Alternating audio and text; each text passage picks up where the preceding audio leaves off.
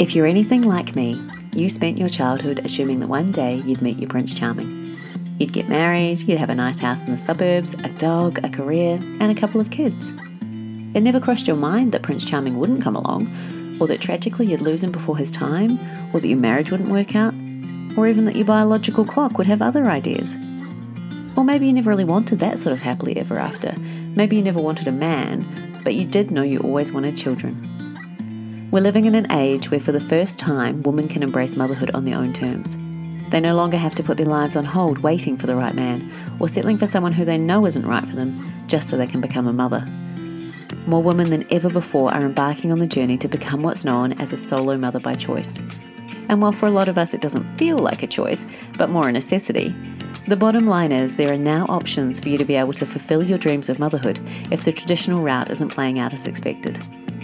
The No Need for Prince Charming podcast will share stories of Australian women who have successfully become solo mothers by choice. They each have a unique story as to why they decided to pursue motherhood in this way, and the journey they had to go through to make this dream a reality. The hope is that by sharing these stories, you'll have the knowledge and the confidence to embark on this amazing journey yourself, if you determine it's the right one for you. In the words of Walt Disney, all of our dreams can come true if we have the courage to pursue them. All you need is faith, trust, and a little bit of pixie dust. Hello and welcome to the No Need for Prince Charming podcast. Today's episode is proudly sponsored by City Fertility. With a diverse range of sperm donors to choose from and no waiting time, City Fertility are ready to help you fulfill your dreams of growing your family, just like they helped me grow mine. Visit City Fertility today to learn more. So I have a very special guest on the podcast today. I have my wonderful fertility specialist, Dr. David Wilkinson. He is the reason that I have my beautiful daughter, Alexandra, and I thought I would take him, have a few questions for him, help answer whatever you are going through and help you be more prepared for the journey that may be ahead of you. So welcome, David.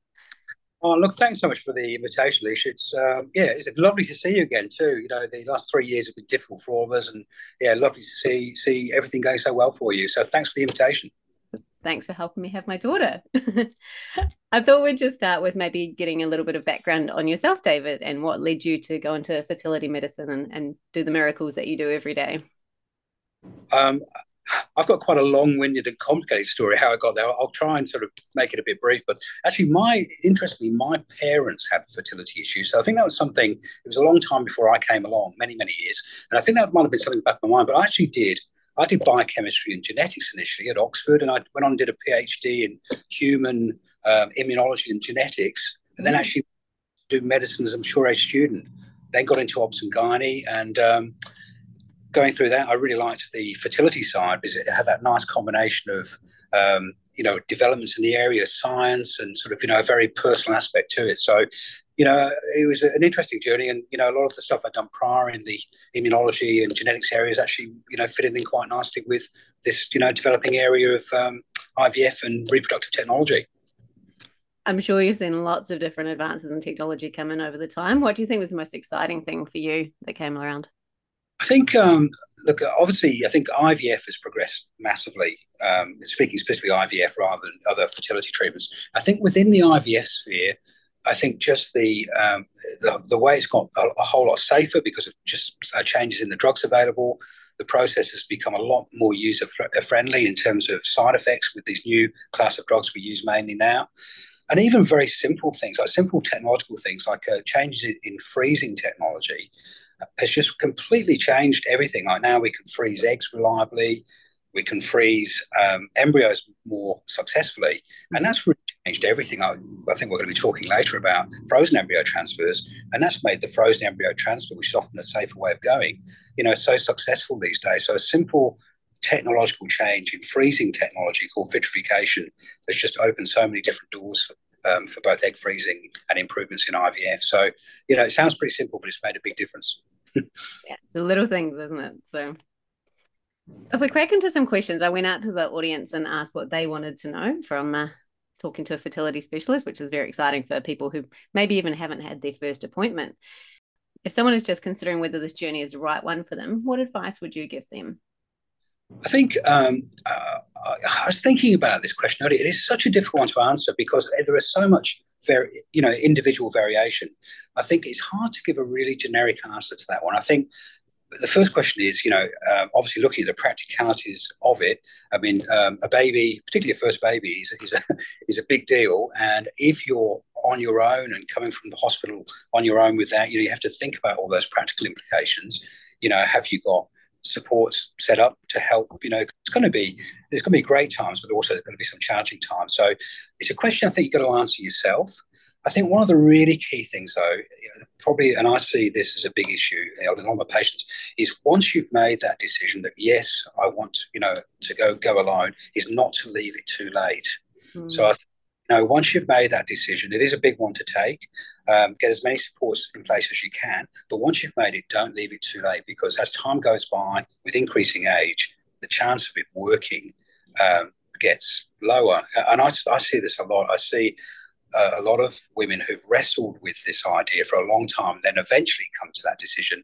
And by that stage, they might be 40, when obviously the chances start to go down quite a bit. So once you decide that's the way to go, try and move forwards as soon as you can. Do you think it would be good advice to say, if you're even kind of considering to have an appointment with a fertility specialist, and understand your options and see if you have time? Yeah, I really think it is, because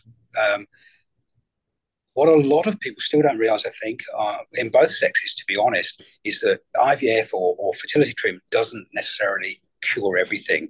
And so definitely worth having that discussion, maybe get some basic things tested, egg reserve, for example, and also just have that frank discussion about how age impacts results. And IVF doesn't necessarily solve that if you leave things too late. So I think, yeah, it's a good idea. Brilliant. And what do you think that they should consider when they're picking which fertility specialist they're going to go with? What's important? I guess, again, it's a difficult one, because in a perfect world, you want to go and see somebody that you're going to have a good relationship with, that you feel comfortable with. The problem is you don't know that until you meet them. So, you're kind of halfway there. So, but obviously I think, you have to pay money, obviously, but sometimes it might be a case of even seeing one or maybe more, fertility specialists before you start, just to make sure it's somebody you feel you can speak to and you have faith in. Word of mouth is often very good too. So if you've known somebody who you trust has seen somebody and they've been happy, that's often a very good recommendation. Sometimes, the reviews and things, you have to be very careful. That can be a real minefield, because, there is corruption in those areas of people sort of writing false reviews and all kinds of things. So I think word of mouth, but the key thing is just to make sure you feel comfortable with that person, have faith in them when you meet them. And if you don't, maybe get a second opinion. Yeah. I think location's important as well, because you end up coming in quite a lot for scans and things, don't you? So that is nearby or close to work, if that works out well as well. Yeah, I mean, obviously, it's somebody who fits. I think even with that, though, I wouldn't put that over making sure you feel comfortable with that specialist, because, for the sake of driving 15, 20 minutes extra, if you don't feel comfortable and you're doing it purely for geographical, convenience, probably not a great thing. Good advice. What do you think women should be asking their fertility specialist in that first sort of initial appointment that maybe they don't know they should be asking? I think they should be probably asking what are realistic chances of success, and that depends on a lot of things, past history, age, those things. And you can learn that, obviously, from that first meeting, where the doctor you see will go through a bit of a history. And assuming we are looking purely at sort of presumably anonymous donor sperm, the other thing is to get some idea of how many donors are available, whether potential donors are the right racial background, those sorts of things, because that can be a real rate limiting factor these days. It's very hard to find new sperm donors, and I know a lot of the clinics are struggling to find enough donors to meet the needs of their patients or clients. Yeah, so I'd ask a pretty direct question about, do you have donors available? Is there a waiting list to see which donor you can be allocated? All those things, because different clinics operate in different ways. And given you're based in Victoria, what would be the most common, I guess, treatment plans and paths for a woman with no fertility issues from that first appointment? So really, I think if there's no past history, regular periods, whatever, ovulating, the first decision is going to come down to age, because we know that natural fertility forget about IVF or whatever. Just there's a very, very close correlation between female age and monthly fertility when trying naturally or with donor insemination or IVF. So that's going to be one of the key decisions. To be honest, if you were 40, generally we'd recommend you went straight to IVF because the pregnancy rates, even with IVF, are reduced at 40, but they're much better than doing intrauterine insemination with donor sperm at that age, where the pregnancy rates at 40 would be less than 5% per go. So that's going to be a real key determining factor. There are financial considerations too. Strictly speaking, with Medicare, in terms of getting any Medicare help, strictly speaking, you can't get any Medicare help with whatever treatment you're having if there is no history of fertility issues. But from a practical point of view, that has a bearing, because if you go straight into an IVF cycle, for example, with no help from Medicare, it is really expensive. IVF is expensive, but without any Medicare help, it's really expensive. So sometimes what happens, I think most clinics would operate in this way, that if, let's say, you saw somebody who was, under 35 or certainly under 38, the first step probably would be to do donor insemination, which is intrauterine insemination with anonymous donor sperm. And if that didn't work, to progress to IVF afterwards. And sometimes, depending on how many cycles you've done, then it would be classified as medical infertility, and that can make it cheaper to do IVF. And kind of those 2 rounds of the IUI would end up being less than the contribution you're getting from Medicare. Yeah, the whole area is a really difficult one because there are not really strict guidelines around it. Obviously, and each person is different. If somebody's got a history of endometriosis, for example, even if they haven't been trying severe endometriosis, then obviously that can have an impact on how their treatment classification is made. Or, we also know if somebody is 40, natural fertility rates per month are low and in the realms of medical infertility. So, an argument can be made that help can be given for IVF in that situation. So it's a bit of an individual appraisal. Right. Yeah, it's a tough one, isn't it? So when we talk about success rates, what are the actual success rates?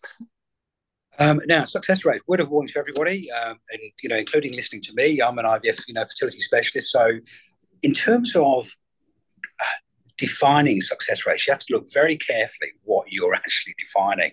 So, are you defining, if I start a cycle of IUI or IVF, what's my chance of getting a baby from that cycle? Or as often quoted in IVF, if I do an embryo transfer with a perfect looking, embryo, what are my chances of pregnancy?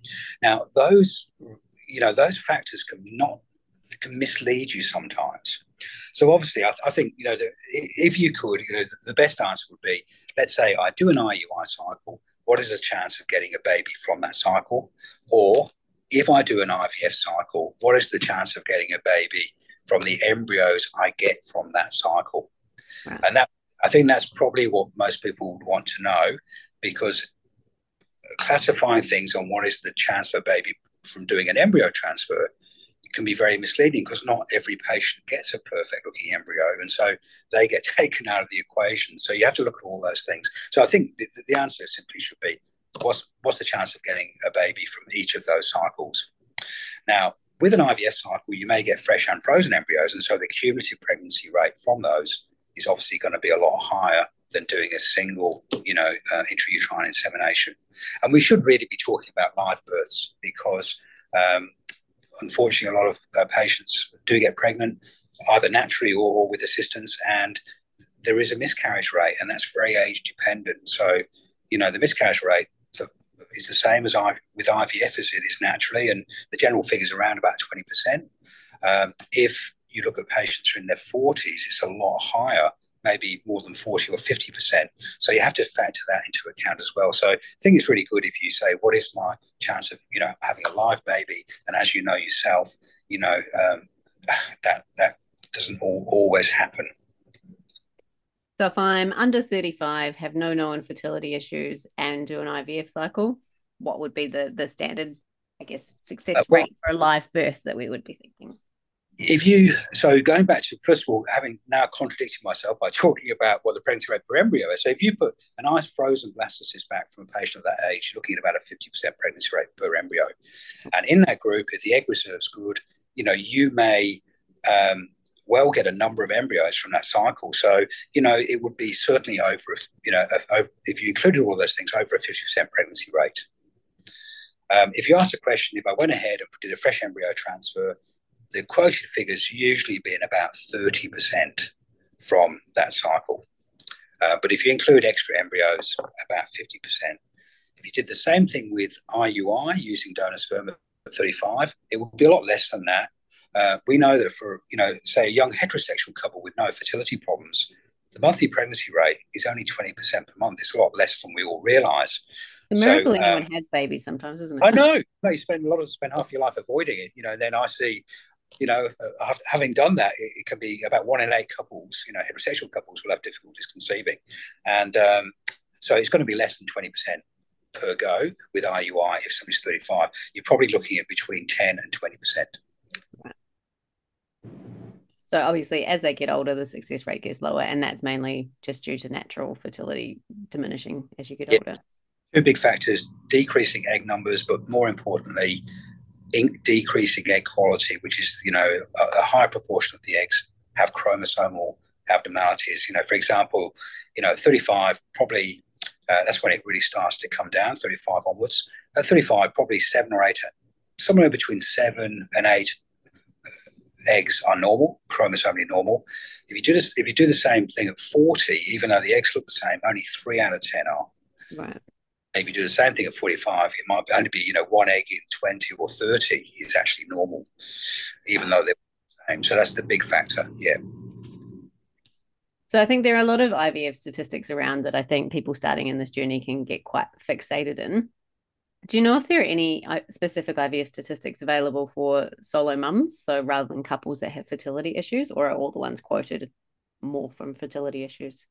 Most are from fertility issues, but we do. So, where I work, when we're looking through the IVF success rates or donor insemination, or well, obviously donor insemination is different. But let's say IVF, we do.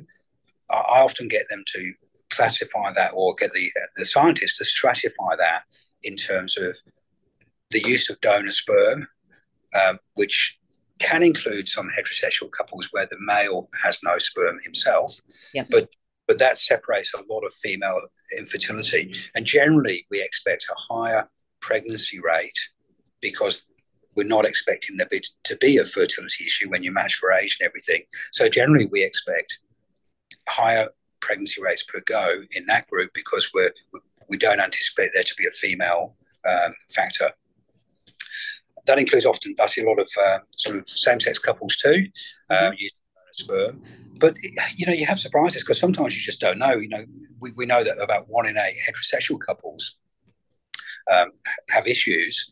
And so sometimes, even if you're a single woman, there could be some issue that we just don't know about. There could be a history of endometriosis which hasn't been diagnosed. So overall, we expect a higher pregnancy rate, but occasionally you do get a surprise where you see a woman and you think it's going to work first go, and then, many cycles later it hasn't worked. So that can be unveiling a, previously unknown fertility factor. Mm. And that's really, really tough for them because they've never tried before to know. Yeah. Really tough all round because you're going with great expectations, and then, very upsetting when 6 months down the track it hasn't worked. Mm. And just to clarify, when we're looking at the IVF success rates, is the age based on the mother's age at the time of conception or transfer, or when the eggs were collected?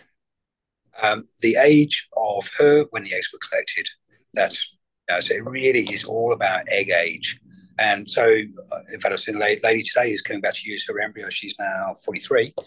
Embryos frozen from a couple of years ago have got a much higher chance of working than if we did a new IVF cycle now and got fresh embryos. Mm. I'm always surprised by how many people I interview in this podcast that suddenly learnt that they have really bad endometriosis when they start down this journey. Yes. Do you see that as quite common, and what kind of implications does that have for people's success? Good question. There's a lot of controversy in this area. So generally, the classic diagnosis of endometriosis is, painful periods, sometimes painful sex, and difficulties getting pregnant. It doesn't always follow that way. I've seen a few patients over the years where they've come to see me with the only issue has been difficulties getting pregnant, no period pain, no pain with sex, and I've had really serious endometriosis. So the big question is, we do know that around about 10%, 5 to 10% of women have endometriosis. There's a lot we don't understand about it, though. So there's a definite association between having endometriosis and having decreased fertility. But it isn't really a quantitative thing. So it's not just based on how severe it is. And we still, don't know the exact mechanism. It can affect egg quality. It can affect the environment inside the uterus. In severe cases, it can affect structural things like the fallopian tubes and things like that. So sometimes it could be undiagnosed. The big unknown at the moment is what we should do about that. If somebody's got severe endometriosis, are they better off having, quite major surgery sometimes to try and clear that away? Or do you go, say, straight to IVF treatment? I think the take-home message at the moment, so there's so many conflicting studies and different groups of people making their own sort of point. My view on it these days is, because I see so many patients who've had lots of surgery, which have got rid of the endometriosis, but you often lose eggs each time you have that done. I think the summary would be, yes, endometriosis can reduce fertility. IVF seems to be the best option for it. Mm-hmm. And if it was me, I would probably progress directly to that rather than having major invasive surgery if pain wasn't the main thing. And it's possible that the average, but not proven, possible maybe that the average pregnancy rates with endometriosis might be a little lower than for women without it, but it's still pretty good. Yeah. And the other one that's quite common that pops up is PCOS. So what implications does that one have? So with PCOS, something I see all the time, and a really careful distinction you need to make is between, often I see women who've been incorrectly diagnosed as having PCOS. So PCOS means polycystic ovarian syndrome. So that means that you've usually got polycystic looking ovaries, irregular or absent cycles, and sometimes it can mean you can have some more dominant male hormone effects like increased facial hair growth, skin problems, that sort of thing. Mm-hmm. Now that's what PCOS is. Polycystic ovaries just means that you've got a characteristic appearance of the ovaries, and that in itself usually doesn't cause any fertility issues. Okay. If you have full-blown PCOS, then it usually does, because it usually means that you're not ovulating. So for most women with PCOS, they don't need to have IVF. Obviously, if they're using donor sperm, it's a different thing. It's a question of getting them to ovulate, and that's often all they need. So if you had PCOS but were needing donor sperm too, it's possible you wouldn't need to do IVF. We might just be able to induce ovulation with usually letrozole these days, and then do insemination with the sperm. Okay. Now, obviously, there's a lot of fine-tuning of that, a lot of caveats with that. It depends, because not all sperm donors we have, the sperm sufficiently good quality that we can do that we have to do IVF sometimes. But if you have the right donor with a good sperm count, you may not have to do IVF. It might just be a question of inducing ovulation, then doing intrauterine insemination. So PCOS does not mean that you have to do IVF. There are maybe options. In fact, donor sperm aside, like I see a lot of heterosexual couples where the female partner has PCOS, and I'd never go directly into IVF. We'd normally just try and use simple things like letrozole first, and only if that failed would you then go on to something like IVF. Good to know, because I think there's a lot of myths and things out there around PCOS. So I think there is people diagnosed with it. The other thing to mention with PCOS too, classically, most women with PCOS will have an increased BMI, but not always. They can sometimes be on the other end of the spectrum too and have a low BMI. In terms of BMI, is there a preferred range, or what's the implications if you are higher or lower for fertility? I think if you spoke to most specialists, they'd say, look, in a perfect world, to be in the normal BMI range is good. If it's too high, that that does reduce sometimes success rates with things like IVF. It can obviously have implications too when you do get pregnant about increased risks of gestational diabetes and that sort of thing. Whereas if your BMI is really low, you can sometimes stop ovulating. So you sometimes see either professional athletes or sometimes who've had anorexia where their BMI is very low, they will actually stop ovulating. So the body protects itself against getting pregnant because there's not enough resources to support a pregnancy. Yeah. So if we talk about if we are doing IVF, in your opinion, what is preferred, a fresh or a frozen transfer, and why? Big change. Going back to what I mentioned right at the very beginning in terms of changing technology. So if you'd asked me this question, let's say 10 years ago, the general thought was fresh is best. And if you've got some frozens, that's good, but they're not quite as good as the fresh ones. Different, totally different now. We're actually getting, so, we review the pregnancy rates all the time. We've for the last few years, have got consistently higher pregnancy rates with frozens than fresh. Okay. And that's probably, there's a few reasons for that. One is the improved freezing technique. But the other is, if you think about it, in a stimulated IVF cycle, particularly if there's a lot of eggs, a lot of follicles, the hormone profile is very different from a natural cycle. And so the theory is that maybe you might put a nice fresh embryo back, but the uterine environment might not be as hospitable to it. Whereas with a frozen cycle, generally, everything's recovered, you put in the frozen embryo back. If the woman is ovulating, just into an ovulatory cycle, so everything's back to normal.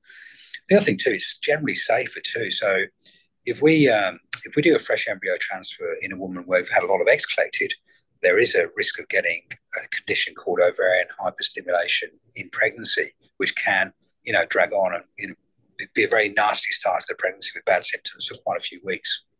So I think probably if you ask me this question in another 10 years, I think we'll be doing nearly all frozen embryo transfers.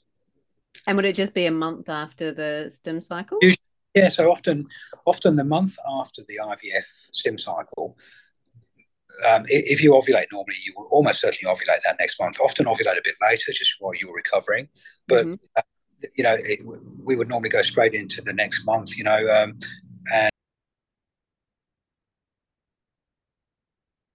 yeah. So just a month later. That's really interesting. I think both of the ones, all three that I've had in my life have been fresh transfers. And the first one was 12 years ago now. So things have changed quite considerably in that time. And there's been a few, look, I won't go into too much detail, but a few little things which have helped us with that. One is that now often we will do a blood test on the day of the trigger injection in a stimulated cycle. And if the progesterone level is high on that day, that's another guide that, it's not a precise thing, but if it's over a certain level, often we will say we won't do a fresh transfer because that predicts that the fresh one might have a lower chance than ideal. So that's been a discovery really in the last few years. So it's an evolving area. Yeah, it's great to just have all those little insights because I think everyone listening wants to have the best chances possible. So that's something that they can consider. The really difficult, Alicia, is the reason it's difficult. Obviously, there's increased cost in doing another cycle. So that's one down thing. There's a patience thing as well that, when you've been waiting for so long to do it, the thought of waiting another month can sometimes be really confronting. Yeah. And the other thing which makes it really hard is sometimes you don't get an embryo which you can freeze. True. That's really hard. And if you plan not to do a fresh transfer, we'll let the embryos grow on for day 6, day 7, and give them every chance to reach an embryo we can freeze. But sometimes we don't get one, then it's obviously heartbreaking. Yeah. And when that happens, then you look back and think, well, maybe we should have done a fresh embryo transfer on day 5, even though the embryo didn't look so good. It would have had some chance rather than zero. So it's a really difficult one to balance. And so when we've got those, should we trust ERA results or are they a waste of time? Well, how should I answer that? I don't want to get any libel against me. Look, all I say is I don't use it. So the ERA... maybe we should explain it, what it is for... Okay. It's a test to look at what's called endometrial receptivity. So the theory is it's something we wouldn't do for every patient anyway. So if you sometimes, unfortunately, see patients who've had a few embryo transfers and it hasn't worked, there's been no implantation. Now, there's obviously a whole lot of reasons for that. The commonest by far is that the embryos we've been putting back are not normal chromosomally. That accounts for nearly all of IVF success and failure. But there are some rare things. So one theory that's been put out is that maybe for some women, the time we put the embryo back might be wrong, that for whatever reason, there's a mismatch between the stage of the embryo and the stage of the endometrium. Mm-hmm. And we think that's probably most important in a fresh cycle, where with the high hormone levels, we think the endometrium might mature a bit more quickly. And so uh, the embryo can be a bit behind the stage of the endometrium. This is all theoretical. Yeah. So one idea is, is there any way we can test this? Is there any way we can try and work out when the best time to put an embryo back? And one thing that the Spanish group had developed is testing a whole lot of gene expression from the uterus, looking at genes which are expressed in the uterus and trying to see whether that points to the right direction to put the embryo back. I don't use it, unless I'll be upfront, for a couple of reasons. Look, if you believe that, you're better off, I think, freezing the embryo and just putting it back in a natural cycle next. Yeah. The other is, and it's a very expensive test too, and if you do that, the result you get is really only good for one cycle. So if you do the test and it says, oh, maybe you should put the embryo back one day later next month, you're not 100% sure whether that's going to hold the next month. So for me, I don't use it because I think it's probably not advanced enough yet. But you would find people who disagree with me. It'll catch up. Yeah, and it is pretty expensive. I'm not sure the exact cost is, but it's over $1,000. Yeah. Right. Do you believe that a fresh transfer has anything to increase the risk of a premature birth, or is there anything you've read on that? Obviously, you are the fertility specialist side rather than the OB side, so let's put that clarity out there. But there are a few, I think, specialists saying that there might be an increased risk of premature birth with a French transfer rather than frozen. I was speaking to one of my obstetric colleagues about this morning, actually. Now, it's a very difficult question to answer accurately. So, there is a belief out there that, an IVF pregnancy generally is a higher risk pregnancy. Mm-hmm. Now, if you look closely at all the evidence, that's not so clear cut. So what you have to try and decipher is it the IVF or is it the reason that woman is doing IVF? So most of the time we're doing IVF, it's for couples who've had difficulties conceiving. Now, we know there's a big study in Western Australia a few years ago where they were looking at, not this much as actually looking at birth defects and for patients who'd actually undergone IVF technology. And they thought there was a very slightly increased risk of birth defects if you did IVF compared to naturally conceived. The interesting thing, though, is when they re-examined all that data, that increased risk didn't seem to be related to IVF. It seemed to be related to the patient group. Those patients who'd had a first baby with IVF, but then conceived naturally, the risk seemed to be the same for them, however they conceive. So, it's a very long-winded way of coming back to this question. When you're trying to say, is there an increase of prematurity from IVF? Possibly, not a big thing, but possibly a slightly increased chance. Mm-hmm. But that could well be related for the reasons we're doing IVF, they can, rather than the actual IVF technique itself. And so if you're looking at a single woman using donor sperm with no bad gynae or obstetric history, then I'm not even sure that's true. Mm-hmm. and I think most obstetricians, don't. I think there's obviously a paranoia from us all. This has been such a difficult pregnancy to achieve. And quite a lot of the IVF patients we see have higher risks for other reasons. They may be older, which we know does increase risk of things like stillbirth or what have you. So it's very difficult to know whether it's the IVF which leads to that or the actual core reasons for doing IVF. And it may be that for a single woman, if she's normal, in a normal age group using donor sperm, the risk may not be significantly different at all. So you do see that there are a few obstetricians or midwives that sort of insist on induction because you're an IVF and you're seen as high risk. If you're one of those groups that are a normal, good age for conceiving, have no known fertility issues, do you think there's a case for that, or there's no reason they should need to be? Look, I don't think, you certainly wouldn't be wanting to go, more than 10 days over or anything like that. But I think I have to be careful I answer this because I don't want to give a blanket answer, because each patient should be being looked at as an individual by their doctor. So what I would suggest you do is I would actually, if that's your situation that you're being advised to be induced at 38 weeks, just discuss it, with your doctor and ask for the reasons why, and why they think that's a good thing and what evidence they have, because there could be something in your history I don't know about, so I don't want to just dismiss it. But I think just to ask the question. But I don't think it needs to be a blanket thing for every patient just because they've done IVF to be induced at 38 weeks. And certainly most of my patients who get pregnant and go and see private obstetricians, they're certainly not all induced at 38 weeks. So it's not the IVF that makes them high risk, it's the other factors. Probably, yes. It's hard to decipher all of that, yeah. Just interrupting this episode for a quick word from our sponsors.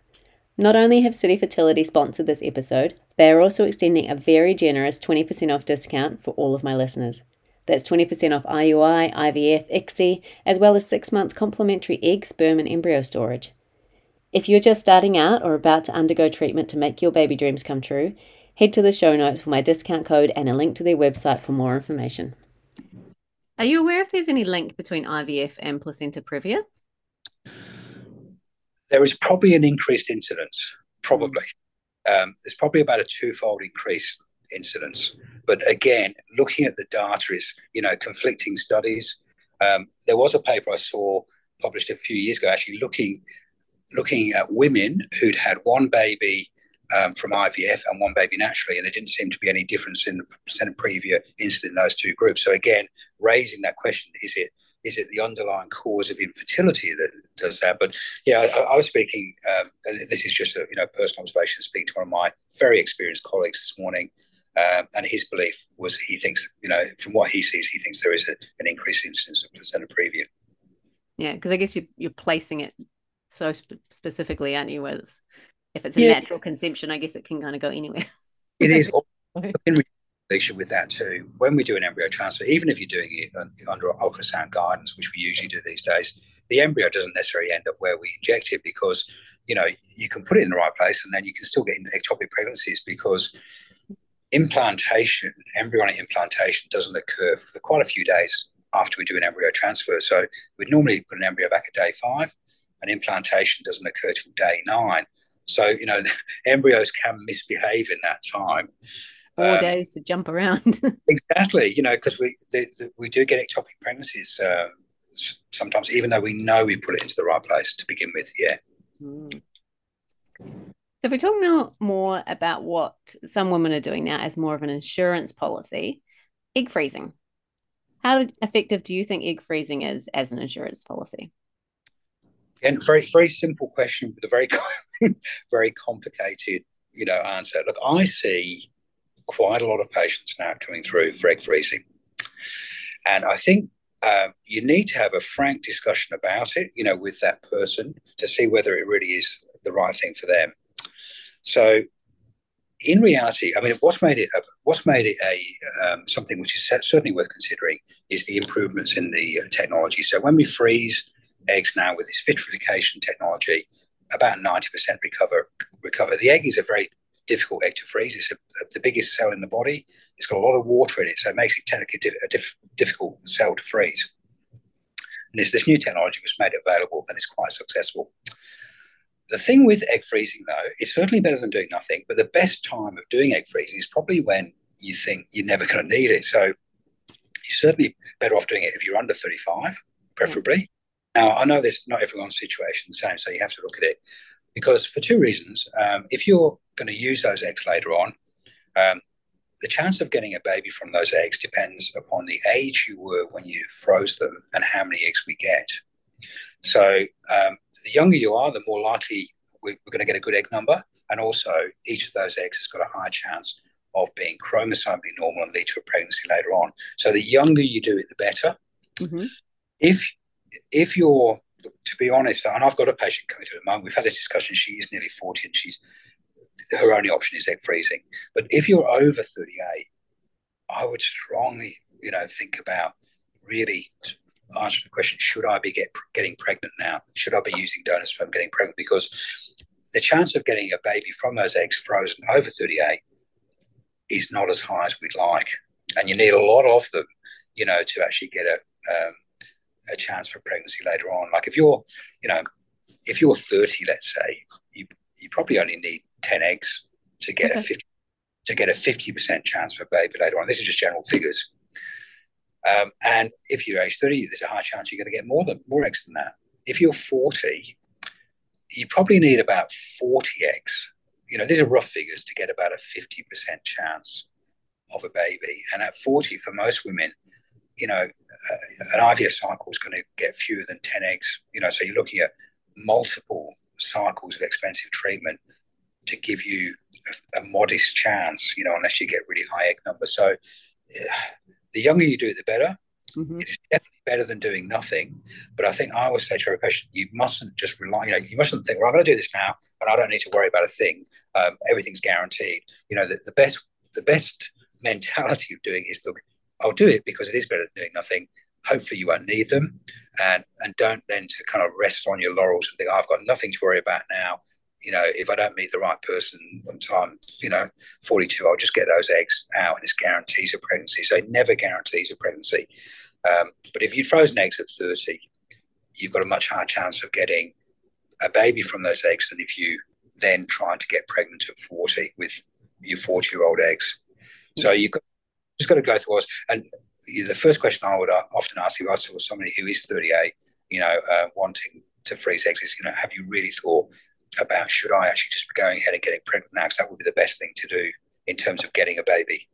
If that's what you really want. Yeah. Yeah. And if someone is hopefully of that younger age and doing this as an insurance policy, what's the best way for them to prepare for egg freezing? Is there any dietary changes or lifestyle help? Look, like anything, moderation in all things. If you're hopefully, aim for a normal BMI in a normal range. Moderation in all things. So you don't need to, be living like an austere lifestyle, but, I wouldn't be drinking, loads of wine each day and everything. The occasional glass of wine is probably fine. One coffee a day is probably fine. But probably the most important thing is to get your AMH, your egg reserve, tested first. Okay. So that's the first thing I'd always do, for two reasons. First of all, it gives realistic expectations of, if you were to do this, how many eggs you're likely to get. And it also tells your doctor what the best form of treatment is to get, hopefully get a good egg number the first go. So the very first thing would be to either your GP or a specialist to get your AMH measured. It costs, I think, about $90 to do it. There's no Medicare for it yet, but it would be the single most useful test you can do. And also, hopefully, to make sure that you are not prematurely running out of eggs as well. You don't want to learn too late that you've gone through early menopause, do you? No, it's pretty rare, but obviously working in there, I see a lot of things which are quite rare because, you're seeing those patients where these unfortunate things happen. So generally we mean that's under 40, premature menopause, but it's, certainly if you think about egg freezing, get your AMH done. And is there any things that we totally shouldn't do, like, I don't know, smoking or... Yeah, look, best avoid smoking if you can. We know smoking reduces both fertility and it reduces egg reserve too. So, so long-term smokers, they'll have an average lower egg reserve than somebody who's a non-smoker. And the pregnancy rates...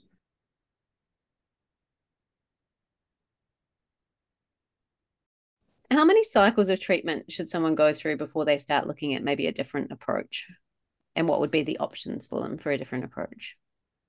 Wow, that's such a difficult question to answer, Alicia, because I don't know, and anybody tells you they knows is wrong, because we don't know. We get surprised all the time. I've seen patients who've had 14 goes at egg collections before they've seen me, and I've strongly recommended to they move to a different direction, then got pregnant with the next one. So that can happen. But look, as a general rule, for most people, the chance of getting success is related to getting the right embryo back. So, and that's, a lot of that is dependent on history and age particularly. So most of the time it's a question of persisting to get that right embryo. because we know a lot of embryos that look normal are not normal. And so most of the time, success or failure is determined by that. So within reason, the cumulative pregnancy rate increases the more you do it. Now, in terms of answering that question, though, as success rates have improved, going back 15, 20 years ago, we would often take 10 embryo transfers to get a pregnancy, because we often do day 2 or day 3 transfers all the time. The average pregnancy rates are a bit lower. Most of the time now we're doing blastocyst transfer, which is day 5, where we expect the pregnancy rates to be higher. So nowadays, if we do more than 3 good-looking blastocysts back and it hasn't worked out, we start to get concerned there could be something else going on. Even in that group, though, if you look at the evidence, most of those women who've had more than 3 good embryos back and it hasn't worked, they will often get pregnant anyway afterwards. So it's often just a question of persistence. So it's really hard to give like a generic answer that 3, 4, 5, whatever it is. Normally after 3 good blastocysts back and no pregnancy, we do some extra tests, but often it's just persistence. Now, in terms of changing what we're doing, again, all these things you have to take into account: age, past history. Not everyone's the same. If somebody is 43 and has had 3 goes and not got an embryo at all, then obviously that's a different situation. And that situation might be it's time to start looking at donor eggs. Whereas if somebody's younger and we're getting lots of eggs and embryos and they haven't worked, that's a very different situation. So you've got to individualize it to the person. In terms of changing what we do, every IVF conference you go to, there'll be whole sections on, what's the best form of, IVF cycle to do for women where it hasn't worked. And there's often no consensus. And the reality is probably keep doing the same thing is as good as anything. But, human nature will never tolerate that. It's like doing the same thing and expecting a different outcome. I think the old definition of insanity. So we honestly don't know what the answer is. Often we will try different kinds of stimulation protocols, different drugs. So that's the first thing we look at. Do we change anything in the stimulation part? And then the other big question is, everyone will have heard of these adjuvant therapies, for patients where they've had lots of treatment and it hasn't worked. Often that we'll start to try other things, adding on to the cycle, most of which have got no proof, but we'll often try them out of desperation, really, just to see whether we can change the outcome. Now, a lot of those really haven't got much evidence. I think we're going to be talking about this a little bit later on, but there's a whole lot of things have been looked at, steroids, you name it. Not really, there's no evidence for any of them that they make any difference, but often we will try them more out of, I think, to give renewed hope, to something, hopefully we're going to get a different outcome.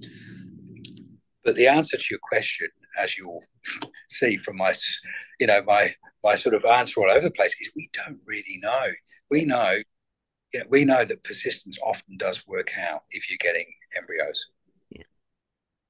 And how often do you look at doing genetic testing and what's involved in that? So time and a place for that. So again, there's different IVF units have different beliefs and different countries too. I was reading a review just come out. So I think, so with the genetic testing, there's different kinds of genetic testing. That's the first thing to say. We'll talk about one of them. So the commonest reason an embryo doesn't take is the embryo itself has got the wrong number of chromosomes. So an embryo should have 46 chromosomes in it.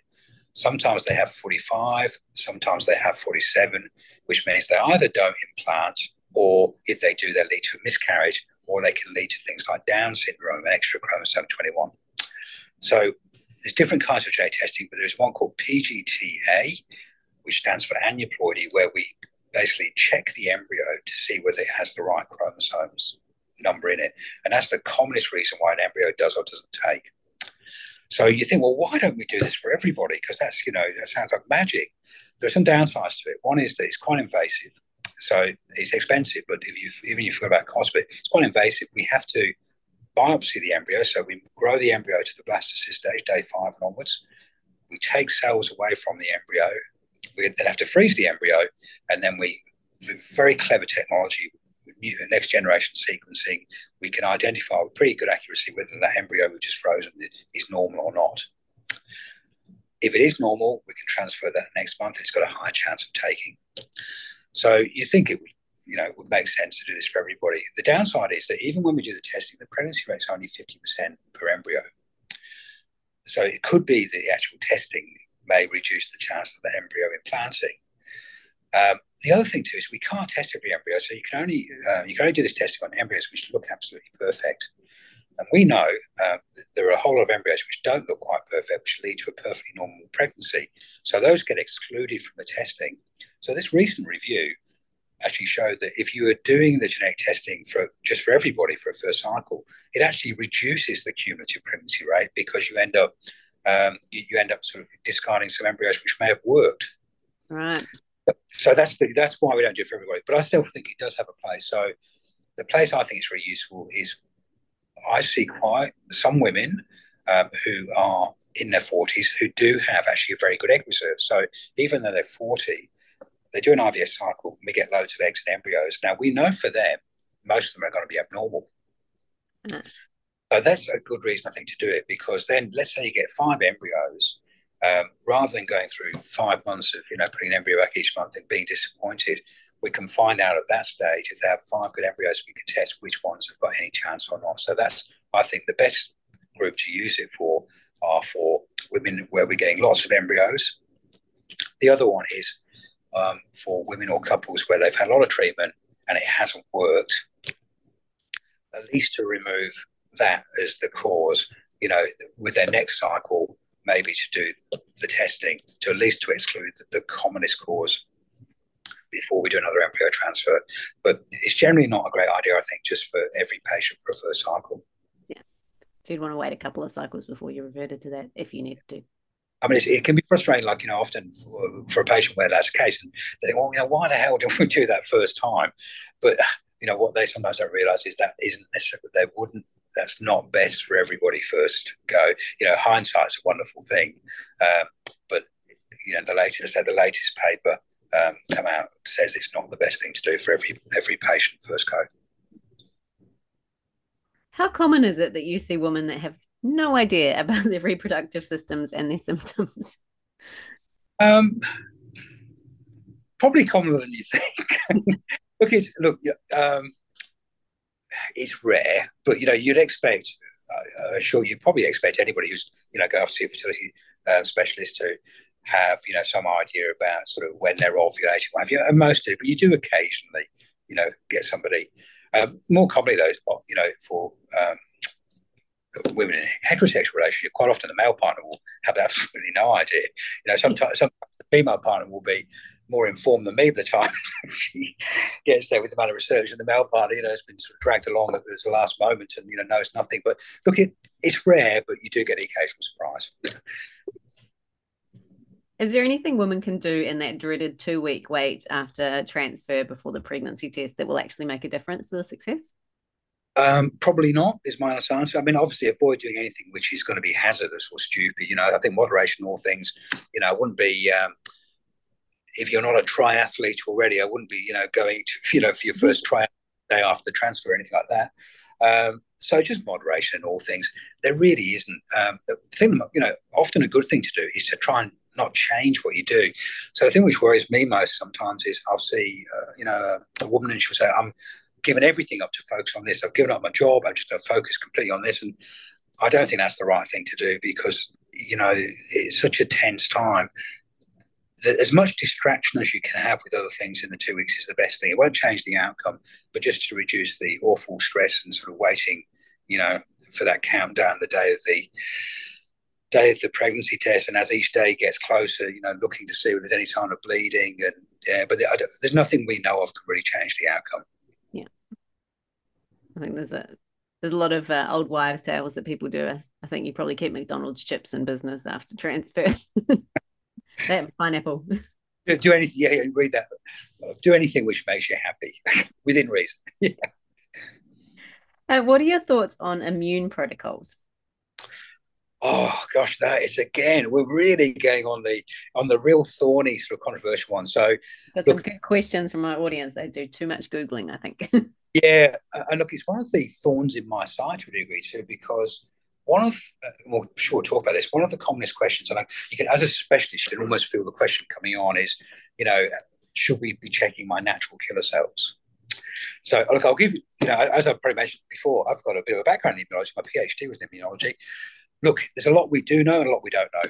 What we do know is pregnancy itself is one of the most amazing and complicated immune times there is. So pregnancy is the only time that any person really, the whole immune system changes. So for the first time in your life, you are, as a woman, you are tolerating something inside you which is immunologically not you. If you try to do this at any other side, like, later on in life, if you just try to, with your child, transplant kidneys between you without immunosuppression, they would just be rejected out of hand. So something really clever goes on in the uterus, which means that the baby, developing baby, which is not immunologically you, is somehow protected against the normal immune system. It's a complex thing and really clever. So we know it's a very special time, very different. Now, there's a whole lot we know and a whole lot we don't know. So one of the theories is that if things aren't working, there have been lots of embryo transfers, for example, which haven't worked, or lots of miscarriages, maybe there could be some immunological problem, which is causing this, that the immune system is not being suppressed the way it should be. Now, there's thousands of observations about this, and there's very little to help guide us. The question I get most asked about are natural killer cells. Now, natural killer cells, in reality, they're actually in the uterus. They are a really important cell. So they are the most common white cell in the uterus. And they seem to have very little cytotoxicity actually in the uterus. They're probably actually important in implantation rather than being a killer. And if you do assays for them, doing an endometrial biopsy on different stages of the period of the cycle, you get wildly different results. So sometimes you'll get people saying, I had my natural killer cells when they measured and they were high. It really doesn't, I don't think there's one study which has shown that actually has any significance in terms of outcome.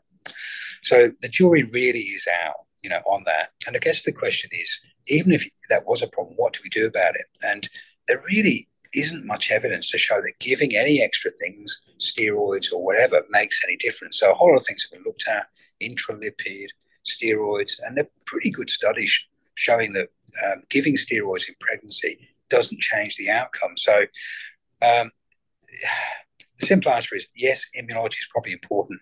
We know very little about it. There doesn't seem to be really any good evidence that natural killer cells are a problem in the uterus by measuring them in the uterus. And the conventional treatments we normally offer, like steroids, really at this stage haven't been shown to make any difference. Right.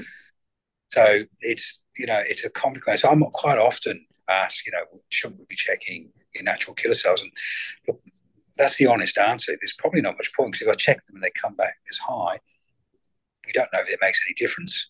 And what do you do anyway? So sometimes I'll empirically give a short course of steroids, which suppress the immune system. Mm-hmm. Even though that's not been shown to make any difference, that's not going to do any harm. It's not going to cause any long-term problems with steroids, which, if you're taking them for long periods of time, can cause real issues. So we'll sometimes try a short course of steroids, but, putting your hand to your heart, we don't know if it makes any difference or not. Yeah. And what are your thoughts on using a human growth hormone during IVF to improve egg quality? Okay, so again, actually, I have to say, when I got your list of questions before, I thought, this is incredible. This is like, something come from, an IVF conference, touching upon all the controversial areas. So growth hormone.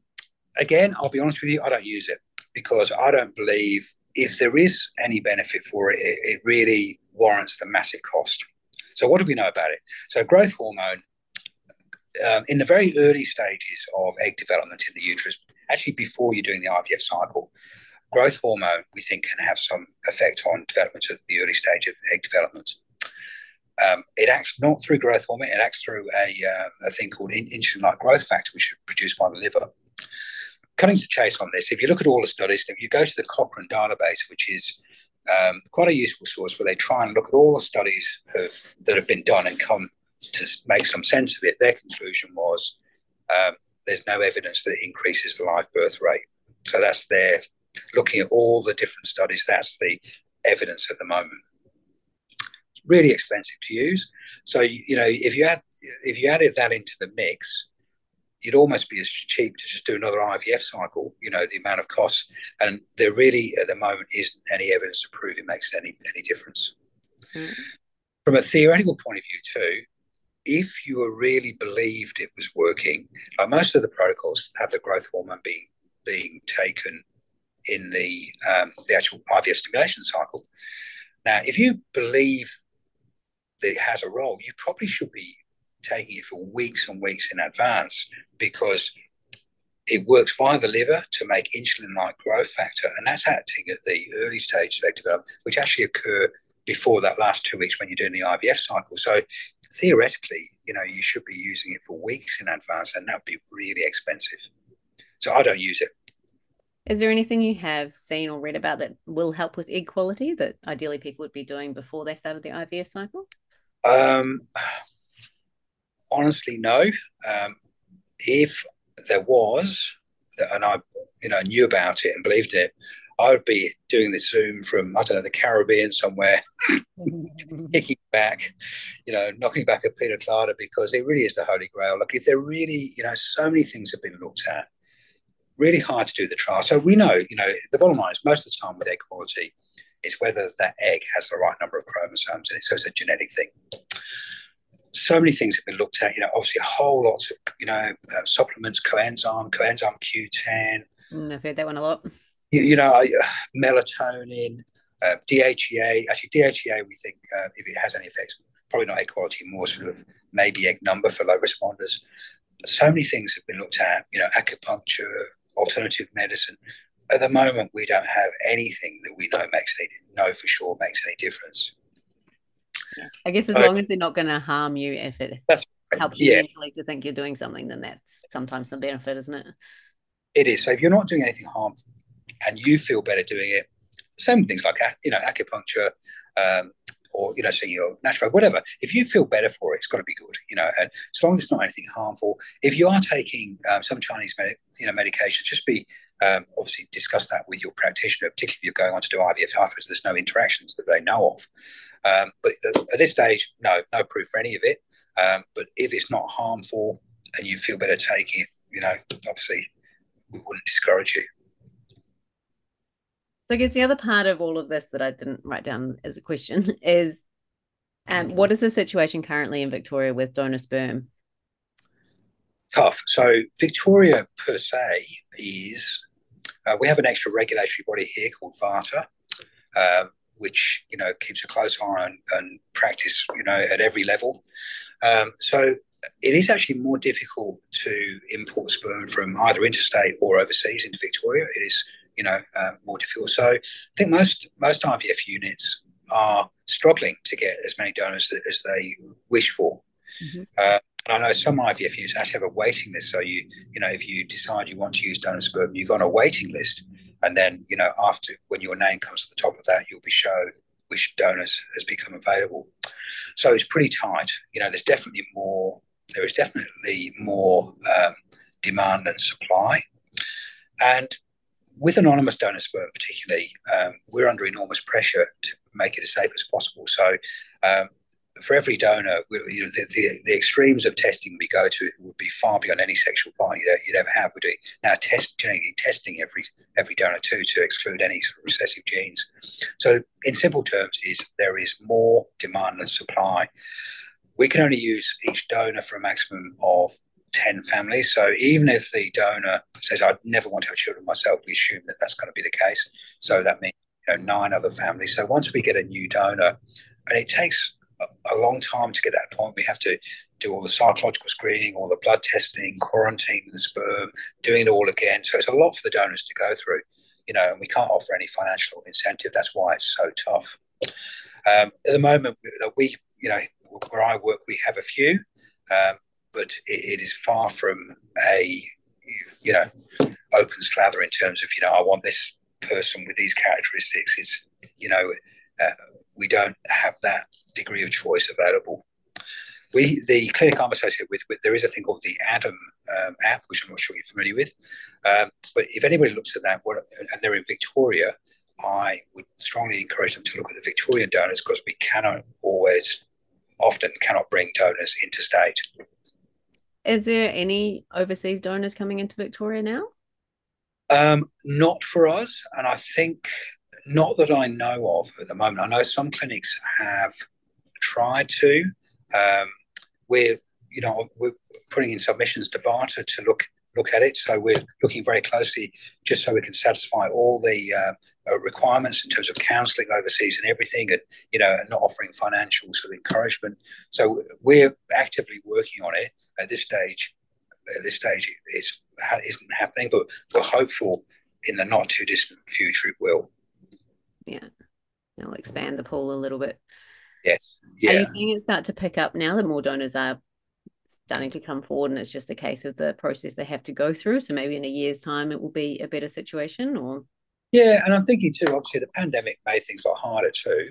So during that time when everyone was restricted their travels, it made it even more difficult, to get donors. So I'm hopeful that we'll see more donors come through. Like, we're trying to run a bit of a sort of fun sort of advertising campaign just to try and get it out there that there are so many people who need donor sperm, and not enough people donate it. Are you seeing an increase in people using known donors through your clinic? I don't think I'm seeing an increase. Like, I probably see more anonymous than known. Mm-hmm. I've had a few patients who've used known donor, which when it goes well is fantastic, but it can have its downside as well. So no, I'm not seeing that increasing. There are extra things to think about there. The patients I see, I'd say probably fewer than less than 10% would be using known donor. Yeah. You have to go through things in very close detail, make sure that you've got the right donor, that everything's clear cut. There's obviously legal things to think about, safety issues too, quarantining sperm. Like, we still have to quarantine, even if it's a known donor, we still have to quarantine. So it can take a bit longer to do all that. But the main thing is just to make sure there's a real watertight agreement that expectations don't change later on. Mm. The big thing for people to navigate, isn't it? It is, yeah. So is there anything from your perspective that you want my audience to know, and anyone that's just starting out on this journey, what you'd love for them to know from their fertility specialist? I think the big thing for me is seek advice early. So if you're thinking about this, get advice early and get an assessment of your own fertility, and don't leave it too late. Don't wait till you're 40, because a lot of the patients, half my patients will be 40, and sadly, it work for all of them. It doesn't work for everybody who's 30 either, but obviously, if you're in that 40 age range, there is a much higher chance things are not going to work out. So the biggest thing, like I say, is, look, if you're thinking about it, whether it's egg freezing, whether it's donor sperm, whatever it is, get advice early, see someone early, because even if you decide that day you're going to go ahead, particularly if using donor sperm, there's a bit of a delay with counselling, finding the donor, time can drag on, and don't wait till it's too late. So just think about it early and get help early, or at least advice early, so you can get a fair assessment of your egg reserve and make sure that you're not going to leave it till it's too late. Well, thank you so much for your time today, David. I've certainly learned a lot of new things as well along the way, and I hope that this is really useful for anyone listening. Well, no, thank you. It's great to catch up, and hopefully it has been useful. And if any of your listeners, have any specific questions following that, I'd be happy to. If you email me, I'm happy to, answer those. Great. Thank you so much, David.